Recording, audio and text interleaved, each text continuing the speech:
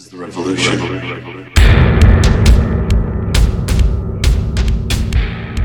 This is the revolution.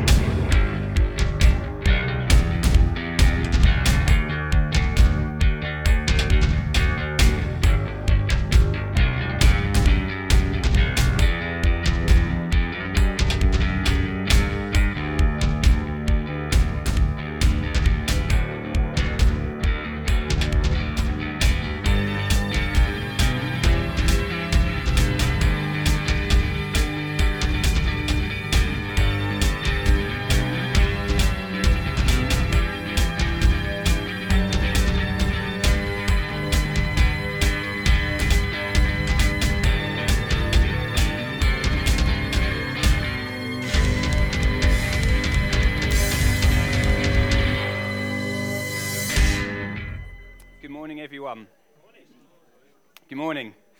I love that tune. Andrew Gordon wrote that tune. He's a talented guy. Love that tune. It makes me want to, let's give him a... I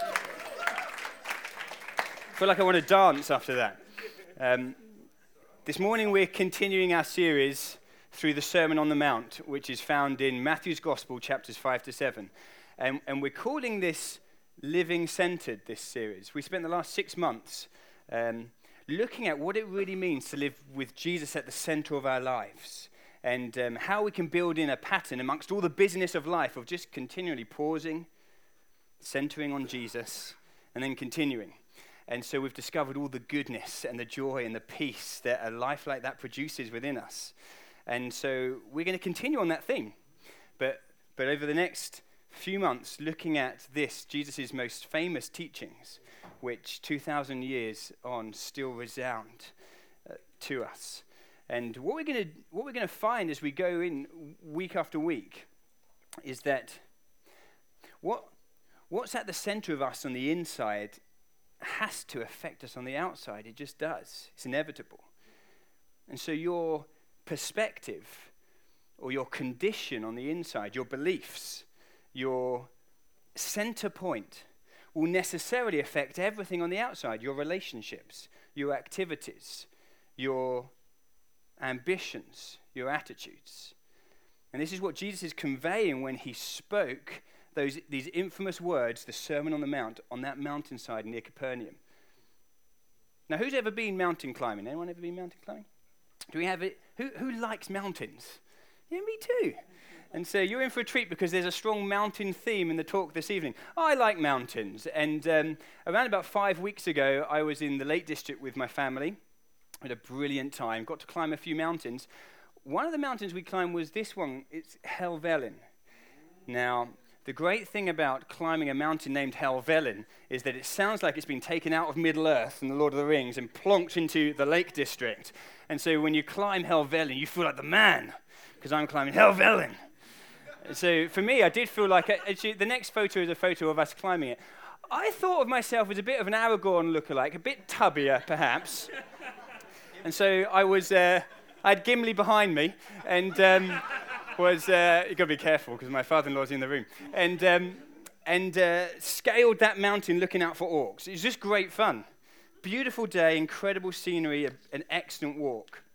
But Helvellyn's not a short walk, at least not for me. For some of you, it would be. It's a long way up. And at different moments, I thought that I'd seen the top of the mountain. I'd seen the summit, only to find that actually there was further to go. At those moments when I thought I could see the high point, I would go a bit faster to make sure I'm the one who gets there first. And so your legs feel a bit lighter. And I don't know about you, but there's a strange thing that can come over you when you think you're getting near the top of the mountain, which means that you look back on all those who set out after you and aren't up quite so high, and you think, they don't know what they're in for. They've got so far to come. And then actually, I remember when we were on Helvellyn, we started looking down and deciding which ones we think can't make it. It's like, oh, look at his walking pattern. He'll never make it. Or she's not wearing the right gear, is she? She'll never make it up there. Several times that happened. And several times what I thought was the summit actually turned out not to be at all. The mountain was higher than I ever realized. And actually, what's more, the people that were far behind me in the end ended up in front of me, overtook me. I'd been focusing on the wrong summit, a false summit, it's called. And you can get to certain points on a mountain, you look at other ridges, and your perspective can just be a bit skewed. You think you're higher than that ridge, but actually it's just an optical illusion. That's higher than you.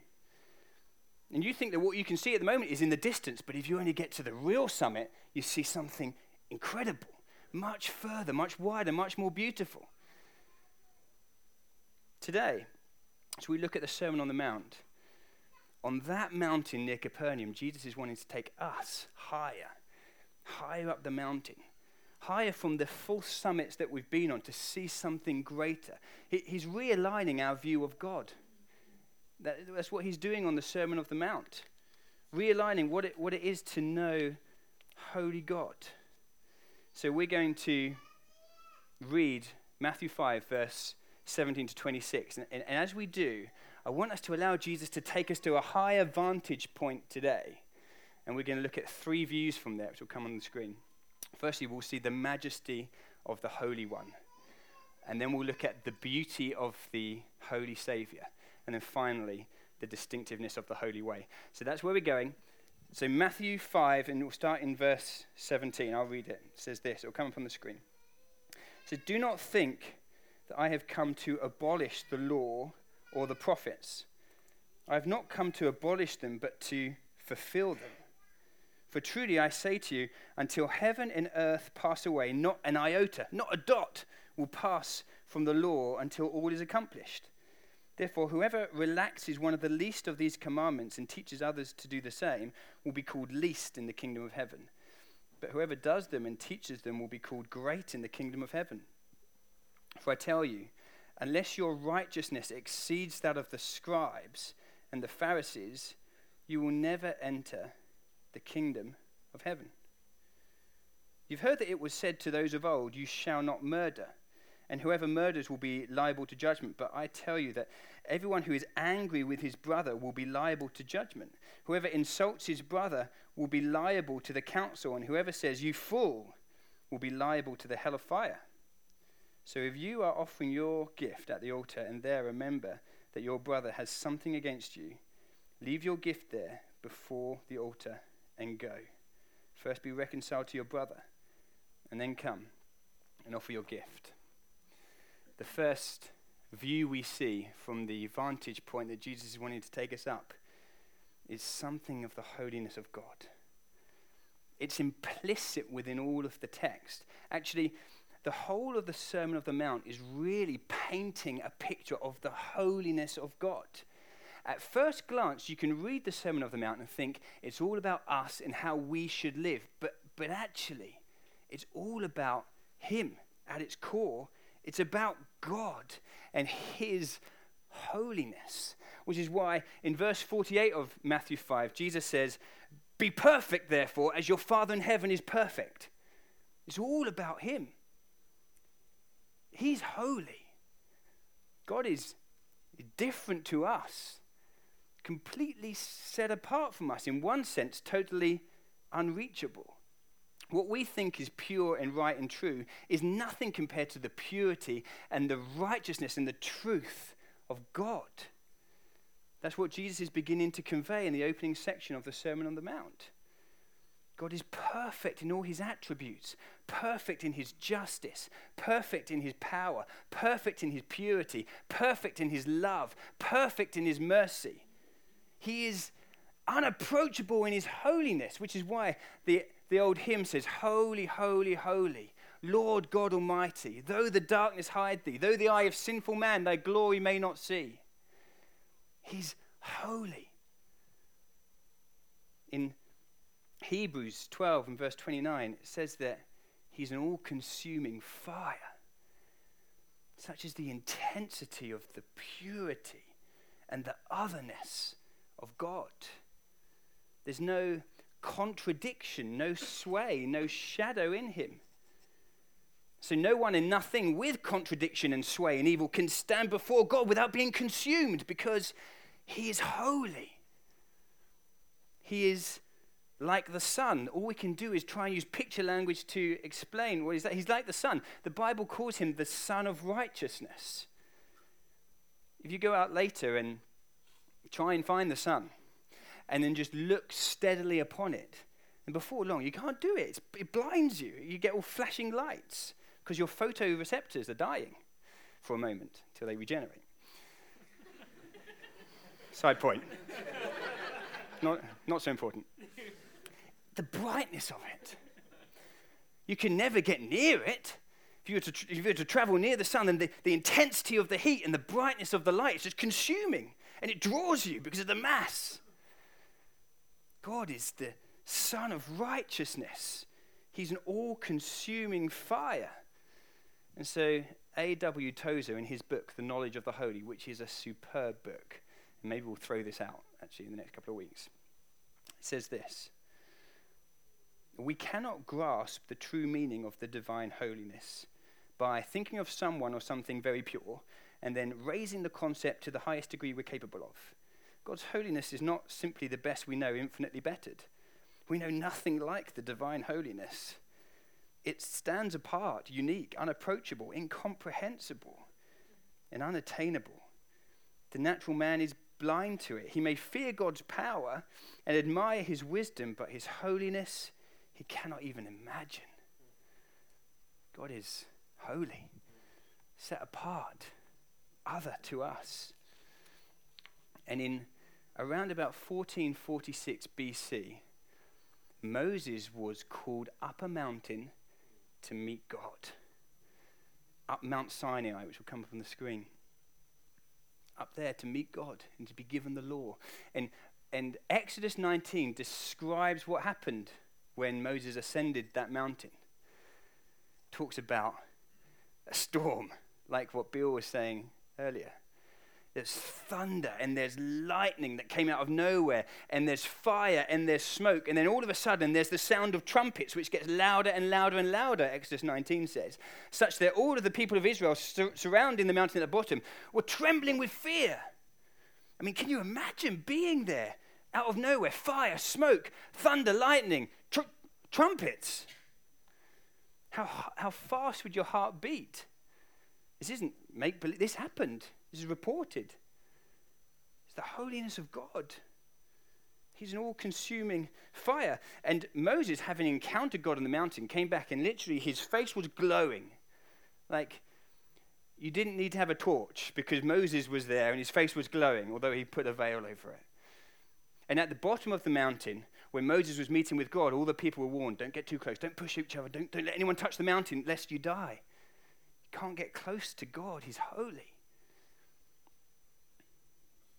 The law given to Moses was from God, and it still is from God, and it reveals the holiness of God. And so Jesus says here in the Sermon on the Mount that not the least stroke of a pen will by any means disappear from the law until everything is accomplished. Not a jot, not an iota. That's in the English Standard Version, where it seems very American. Not an iota. The law is immovable. It is established. It is holy. Jesus had not come to abolish the law. Not at all. He is not in the Sermon on the Mount near Capernaum correcting the Sermon on the Mount of Sinai. The Sermon on the Mount of Sinai was the giving of the law, and it was terrifying. But Jesus isn't coming to correct that. There's no disconnection between Old and New Testament. God is not different in the pages of the Old to the pages of the New, though sometimes we can be tempted to read it that way. He is the same. Jesus hadn't come to correct the law. He'd come to reveal it. He'd come to correct a false interpretation of the law, actually. In this passage, Jesus is showing that people had been dwelling on a false summit for too long, and they thought they'd seen it, but they haven't seen anything yet of the holiness of God. They'd settled at a lower point. So Jesus says in verse 20 that unless your righteousness surpasses that of the Pharisees, you will never enter heaven. I cannot overemphasize the impact of that statement. Because the Pharisees, I think I've got a picture of a Pharisee. Yeah, there they are. Well, these were holy men. These were the guys who everyone else was a little bit, I'm scared of him, but these guys were a bit scared. These were the ones who were professional law keepers, professional law enforcers, the best. They were the ones you were afraid of kind of getting too near them in case they spot some imperfection. And boy, did they love to spot imperfections. But here on the mountain, Jesus proclaims that the Pharisees are standing at a false summit. They've not ascended the mountain. Why? Because they don't teach the law as it was given. Jesus is saying it's higher and further and more intimidating. They're preaching the letter of the law, but they're overlooking the spirit of the law. Why? Well, the Pharisees had reduced the law such that it all became about what you should and should not do, and nothing to do with the position of your heart. They'd presented the law such that it was all about being seen to be doing the right thing. They wanted to be seen as being the perfect ones and then spotting all the imperfections and all the other ones that they could see without a thought of the position of their heart. And so they loved to show that they were fasting. And somehow they kind of sucked their cheeks in to make it look like they'd been fasting. And they loved to show everyone that they'd given 10% of every herb and spice. Becky and I got given some sort of herb yesterday. I can't remember what it was. 10%. God's. They love to do that. They love the places of honor. And they love to look at those who, like the tax collector, who's come into the temple of God. I'm glad I'm not like this man. These are the Pharisees. For them, righteousness was all about outward appearance. It was all about the outside. Forget about the in. For example, the command, thou shalt not murder, they'd reduced to it simply being about taking a life. Whereas, as we'll go on to see later, there are many ways that you can kill a man in your heart. Many things you can do to someone to destroy them. And the Pharisees were guilty of that because they were destroying the people by putting heavy burden after heavy burden and not caring whether they could do anything to carry it. The Pharisees were misrepresenting God, and there's no more serious charge than that. They knew something of God's holiness. Yeah, they did. They knew something. They knew about a thick curtain in the temple, which meant that people couldn't get too close to God. The Holy of Holies, that side of the curtain, everyone else this side, well, in fact, only the priest, because everyone else is right down here. They knew about the curtain. They knew something about the distance of God, but they didn't know him. They didn't know him. Their hearts weren't his. They didn't know his word. They made it suit them. So they redefined the law by interpreting it according to the letter and not according to the spirit in order to justify themselves. I wonder, do you do that? Do you do that? Do you read the Bible like that? It's possible to read the scriptures in such a way that chooses a false summit, that chooses to justify yourself. I think we're all in danger of it. I am. Do you justify what you want to do by taking a bit of the Bible out of context, or by saying a little bit of the Bible, actually the specific context it was written in doesn't apply to me, or by saying the Bible's silent on this matter? And so you read the letter of the law and completely overlook the spirit. Do you say things like, I know the Bible says you should love your neighbor as you love yourself, but you haven't met my neighbors. And the Bible also talks a lot about justice for the oppressed, and their music is so oppressive, and I should have justice. And do you do that type of thing? Or, I know the Bible says you shall not commit adultery. I'm sure we'll hear more about that next week. But it's a bit silent on whether I can flirt with this person in the office. Because actually, I don't mean anything by it. It's not causing any harm in any way. It gets me noticed by the boss, because she's the one I'm flirting with. Do you do that? That was a rhetorical kind of, not me. Becca, if you're listening to this. Proverbs 16, verse 2 says, all the ways of a man are pure in his own eyes, but the Lord weighs the spirit.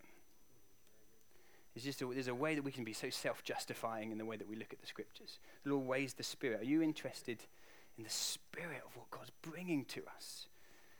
Jesus is interested in our hearts, not our superficial compliance. He wants to take us higher from this false summit. Higher. Shines a light on our hearts. Do you know, most of you know that I'm a doctor. Love being a doctor. God's called me to do that. It's one of the things he's called me to do. One of the things you have to be as a doctor is really good at washing your hands. It sounds like it's simple. It sounds like it's the easiest thing in the world to do. It's actually quite difficult. Maybe it's just me. I find it hard. there's all sorts of techniques for washing your hands, okay? And actually, I often do this, and then my doctor colleagues will say, you're such a geek with your hand washing. I'm just trying to do the best I can. Every now and again, we have to do this exercise where you put this like gel stuff on your hand, okay? And it kind of sticks to all the grub. And you can't see it, but it just sticks there. And then you're told to go and wash your hands. And so you're doing all this stuff, and, like scrubbing up type thing. And then you come and you have to put your hands underneath an illuminous light. And the light shows up where there's still leftover dirt. And it's kind of, that's what it looks like. And you just like, no matter how hard I scrub, it always gets, there's always a couple of spots. Doesn't matter how much skin I can get off. Do you know don't dwell on that. The holiness of God in giving us the law revealed something of our unworthiness before him. Just shows us that we've got dirty hands before him. Who am I that I can come before the Holy One? To stand in his presence is to be completely undone. Ask Isaiah. Isaiah in the presence of God says, "Woe is me! I'm ruined, I'm lost, for I'm a man of unclean lips, from a people of unclean lips, and I've seen the King, the Lord of glory." Ask Peter when he realizes who Jesus really was when he was fishing. He just falls on his knees before him and says, "Away from me, Lord, for I'm a sinner." In the presence of the holiness of God, dirty hands. Ask Moses, who had to hide in the cleft of the rock up the top of the mountain as God's glory passed by, or else he'd die. Because you can't see God and live, the scriptures say. Ask Paul, who encountering the risen Jesus on the road to Damascus, fell to the ground, emptied of his pride, blinded by his holiness, couldn't see. He said, "Lord, who are you?" God is holy. The Psalms say that his righteousness is like a mighty mountain. He's holy. Do you know this?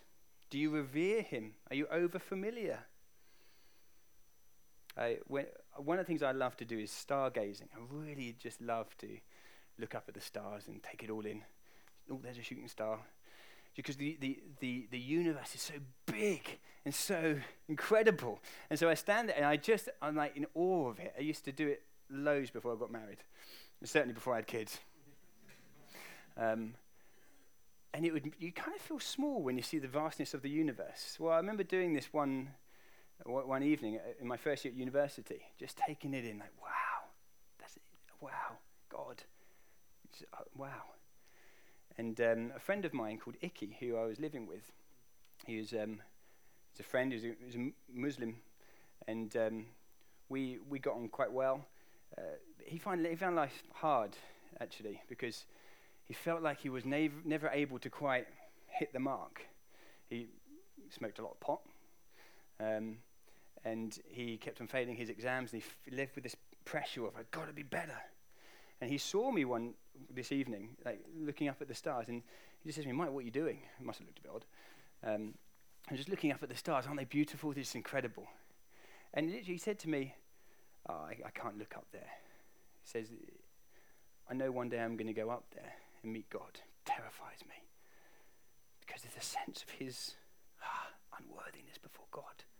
He just knew he was a man with dirty hands. He'd seen something of the majesty of the Holy One and completely missed the beauty of the Holy Savior.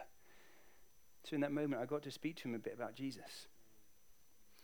And Jesus on this vantage point shows us a different perspective, the majesty of the Holy One, but also this vantage point of the Sermon on the Mount shows us the beauty of the Holy Savior. Let's look at him. See, here on the mountain, in this sermon, the beauty of Christ is seen again, because when he describes the perfection of the spirit of the law, he is describing himself. He's not come to abolish the law, he says, but to fulfill it. He is the fulfillment of the law, the embodiment of the law. In him, there was no contradiction, no shade, no inner warring. He was perfect. So when Jesus says, "Be perfect, therefore, as your Father in heaven is perfect," he is perfect like his Father in heaven. Impossible, you say. Well, He's the Son of the living God. He's from above. In him, God came among us, not in fire and in smoke and in thunder and in lightning, not in unapproachability, in flesh. Men rubbed shoulders with God, the Holy One, the perfect one, on a mountainside. Closer than you ever thought, God with us. In him was no sin. In him was no wrongdoing was found in him. No one could. He's perfect. He's God, Holy One. And his holiness was seen on a mountain too. First on the Mount of Transfiguration. You find it in Matthew 17. Jesus is walking up a mountain with his three friends, James, John, Peter. This is Helvellyn, any old mountain. Then all of a sudden, amidst all the dust and the dirt and the stubbed toes, Jesus just shines brighter than the sun before them. It's like without any warning, it seems to happen. They're there, and then all of a sudden, Jesus starts, it's like this kind of comet and this huge brightness of the glory. And something of his holiness is revealed in that moment, and it's bright and it's intense, and they fall to the ground. And then the voice of the Father comes and says, "This is my Son." And the presence of the Spirit comes in a cloud, and there's this wonderful Trinity moment. And Jesus is revealed as holy. And his friends are like, "What should we do? Should we build them some tents?" His holiness was seen, though, on another mountain too, on the Mount of Crucifixion. Golgotha. See, on that mountain, this Son of Righteousness, that's who Jesus is, was lifted up. Was lifted up on that mountain. Nailed to a cross. The Son of Righteousness experiencing ultimate darkness. Himself, please don't ever get over this. You might have heard this a million times. Himself bearing the penalty of the broken holy law that we'd broken. Himself absorbing the wrath of God. God does have wrath against sin. Let me describe what it's like in the words of Tozer. Tozer said, God's wrath is his utter intolerance of whatever degrades and destroys. He hates sin as a mother hates the polio that would take the life of her child. So on the cross, the wrath of God is poured out against the breaking of the holy law. And Jesus willingly and in partnership with his Father and sustained by the Spirit bears the penalty on the cross. In doing so, he absorbed God's holy wrath. He destroyed sin on the cross so that sin would not destroy us. And so 2 Corinthians 5:21 says this. It blows my mind. For our sake, he made him to be sin who knew no sin, so that in him we might become the righteousness of God. The Son of Righteousness, the Holy One, perfect, knew no sin, became sin on that cross. All of my breaking of the law, I can't tell you how many times I've broken the holy law. I'm a sinner. On him, so that me, Mike Blaber, would become the righteousness of God, clothed in his perfection, Christ alone, cornerstone, dressed in his righteousness alone, I will stand. My anchor holds within the veil. What's that even talking about? The veil, remember, that big thick curtain separating man from God, torn in two when Jesus was crucified. Our anchor holds within the veil so that we can come to God. Bridge the gap. He is holy, poured out for us that we might become the righteousness of God. He is beautiful beyond description. Have you seen the beauty of the Holy Savior? Do you marvel at him? Do you love him? Does he move your heart? My chains have gone, I've been set free. My God, my Savior has ransomed me. Like a flood, his mercy, not wrath anymore, reigns. Amazing love, unending grace. He's the Son of Righteousness, and he's risen amongst us with healing in his wings. I would love to tell you about another mountain, I've not got time. Hebrews 12 talks about, now you've come to Mount Zion, to the holy city, to the temple, by a new and living way, by the sprinkled blood that speaks a better word. You've come to God. There's another mountain for us to ascend. Don't be satisfied with a full summit. There's more of God to know. If you say, I surrender, I want more of you, he wants to bring us higher, take us further, show us more. He is holy, captivating. He wants all of us, our hearts. Have you come to him? There's invitation to today. Maybe for some of us, you're feeling the weight of the Holy One and the exposure of dirty hands. Jesus calls you to come and repent, to turn from that, and now to see the beauty of the Holy Savior and be dressed in him, clothed in his righteousness alone, and enjoy God, not fear him. Yes, revere him, but enjoy him. Are you over familiar with God? Don't get over familiar. Let it be your ambition to know the friendship and the fear, the Abba Father, my Father, as well as the Holy God. What is man that you're mindful of him? But you are. At that vantage point, we see the majesty of the Holy One, the beauty of the Holy Savior, and lastly, and very briefly, the distinctiveness of the Holy Way. We now get the adventure of following after him. He is the way.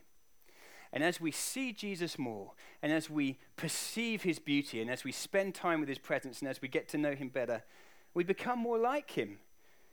You become like the ones you most admire. My daughter, Chloe Grace, she goes to nursery. She just loves her friends there. She comes back. I can't understand a word she's saying. She's got the thickest Brummie accent because she wants to be like everyone else. That's how they speak. Why would she want to speak like Daddy? He's boring. Biggest agreement of the morning. Become like the ones you spend time with. Never going to say you're a good man again. Not talented. Not a good song. What are the distinctives of this holy way then? Well, how does it relate to the command, thou shalt not murder? Well, the distinctiveness is this. It's primarily about the heart, not the outward appearance. It's the inside out. It's getting the right perspective, the right condition, which affects the outside. So if anyone's angry with his brother, Jesus says, if anyone calls his brother Raca, that means worthless fellow. If anyone calls his brother a fool, he's in the danger of hell. Why? Because all those things are hellish. They produce death. They come out of bitterness and animosity. They flow from a heart that's got nothing to do with the holiness of God, because those things are full of contradiction, full of shadow. He's full of light. In him there's no darkness at all. There is no one who's worthless. All created in the image of God. All the Son of God given to them, if they'll only receive. So he calls us to be like him, givers of life, not takers of life. And so there are many ways that you can kill a man or kill a woman in the way that you are towards them. That's the spirit of the law. How? Well, you can destroy someone's reputation by spreading rumors about them. You can destroy a person's confidence by putting them down. Oh, you'll never do that. You're not good enough. You can, and we're really good at that in our culture. Like, a few weeks before the World Cup, Wayne Rooney's not world class at all. He starts reading all this stuff in the paper. You can destroy someone's identity, harboring harsh attitudes towards them just because they're not your kind of person. You can kill their identity, kill someone's hopes. You really think you should go for that position? You'd be judgmental, looking down at others. They're not like I am. You don't know how early I got up this morning. Oh. Bitterness, holding grudges. See, sometimes people hurt us. They hurt us. But we hold bitterness against them and fester on hatred and of anger in them. Then that just goes on hurting us and kills them. Whereas God, the Son of Righteousness, Malachi says, has risen with healing in his wings, so that you can be free from all that. All those things have nothing to do with holiness. They don't bring life but death. Is there anyone you can think of that you're killing in your heart? Anyone's reputation or hope or confidence you're destroying? repent. Stop. See the holiness of the majestic one. See the beauty of the holy Savior. Receive his grace swiftly. Repent, feel the conviction. Receive his grace and righteousness. And then walk in his purity, the distinctiveness of belonging to him. Which means probably going and finding those people. Sometimes it's just dealing with it in your heart because they can't be found. Other times it's going and finding them and saying sorry. And determining to bring life rather than death. What does that mean? Don't destroy. Defend their reputation. Don't crush their confidence. Build it up. Be encouraging. Value someone's identity. Sustain their hope. Prefer them over yourself and be reconciled. And then you can come and worship God without having to leave the altar because there's so much contradiction. He loves us. He invites us up the mountain. Don't stay on a false summit. Come to him.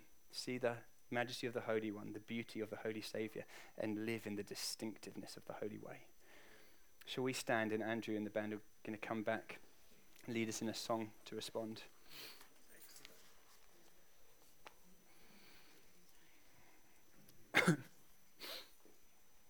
As we stand and the band come, why don't you just where you are, just close your eyes. Again, this is a means of fixing the eyes of our heart on Jesus. Being able to say in this moment, here with my friends, I focus on you.